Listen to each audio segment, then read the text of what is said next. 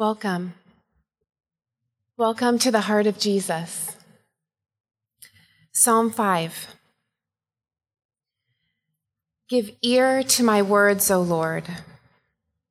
Consider my sighing. Listen to my cry for help, my King and my God, for to you I pray. In the morning, O Lord, you hear my voice. In the morning, I lay my requests before you and wait in expectation. You are not a God who takes pleasure in evil. With you, the wicked cannot dwell. The arrogant cannot stand in your presence. You hate all who do wrong. You destroy those who tell lies. But I, by your great mercy, will come into your house. In reverence will I bow down toward your holy temple. Lead me, O Lord, in your righteousness. Because of my enemies, make straight your way before me. Not a word from their mouth can be trusted. Their heart is filled with destruction. But let all who take refuge in you be glad. Let them ever sing for joy. Spread your protection over them, that those who love your name may rejoice in you.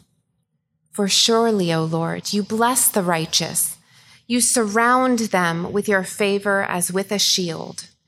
Psalm 1, verse 6, for the Lord watches over the way of the righteous, but the way of the wicked will perish.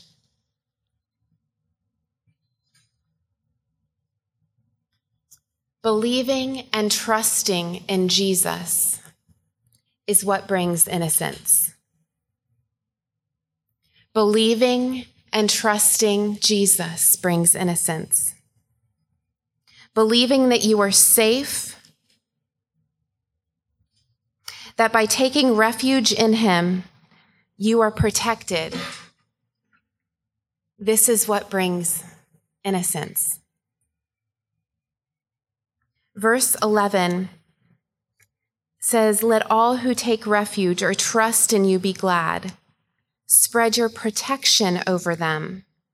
That word protection means defend them, lay over them, join together with them. Verse 12, for surely, O Lord, you bless the righteous. You bless the innocent. You bless those who believe you. You crown them. It says you surround them, but it literally means you crown them with your favor.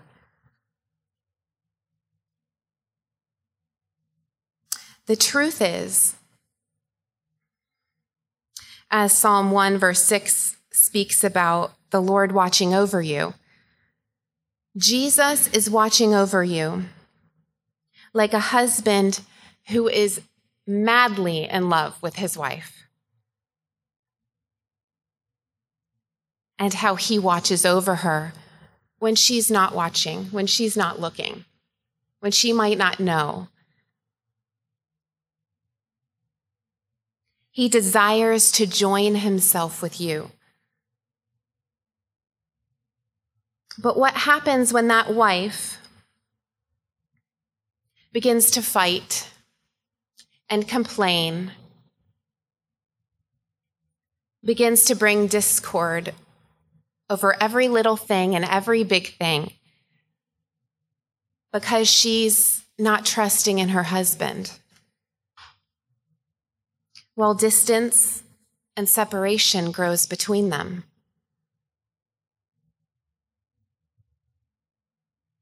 So where are you with Jesus today? Do you believe him?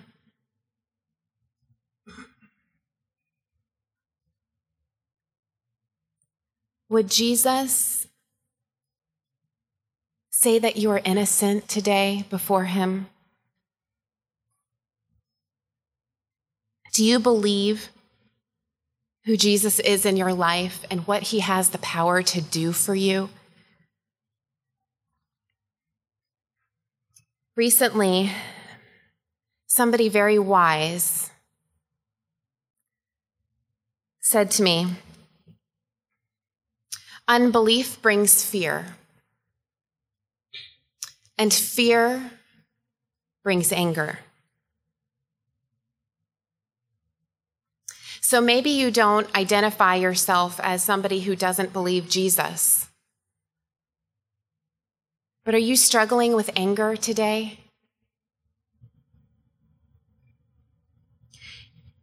If you are,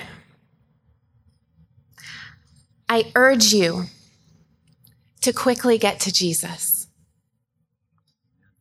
to repent of unbelief, of fear, of anger.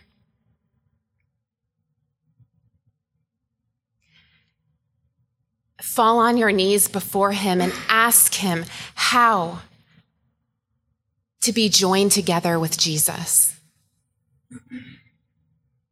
How to come together in intimate union with the Lord God of heaven,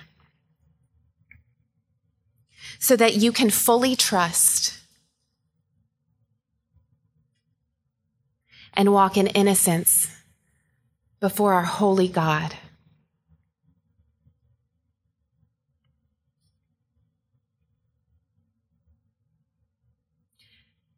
Because he desires to be joined together with each and every one of us today. Welcome to the National Prayer Chapel.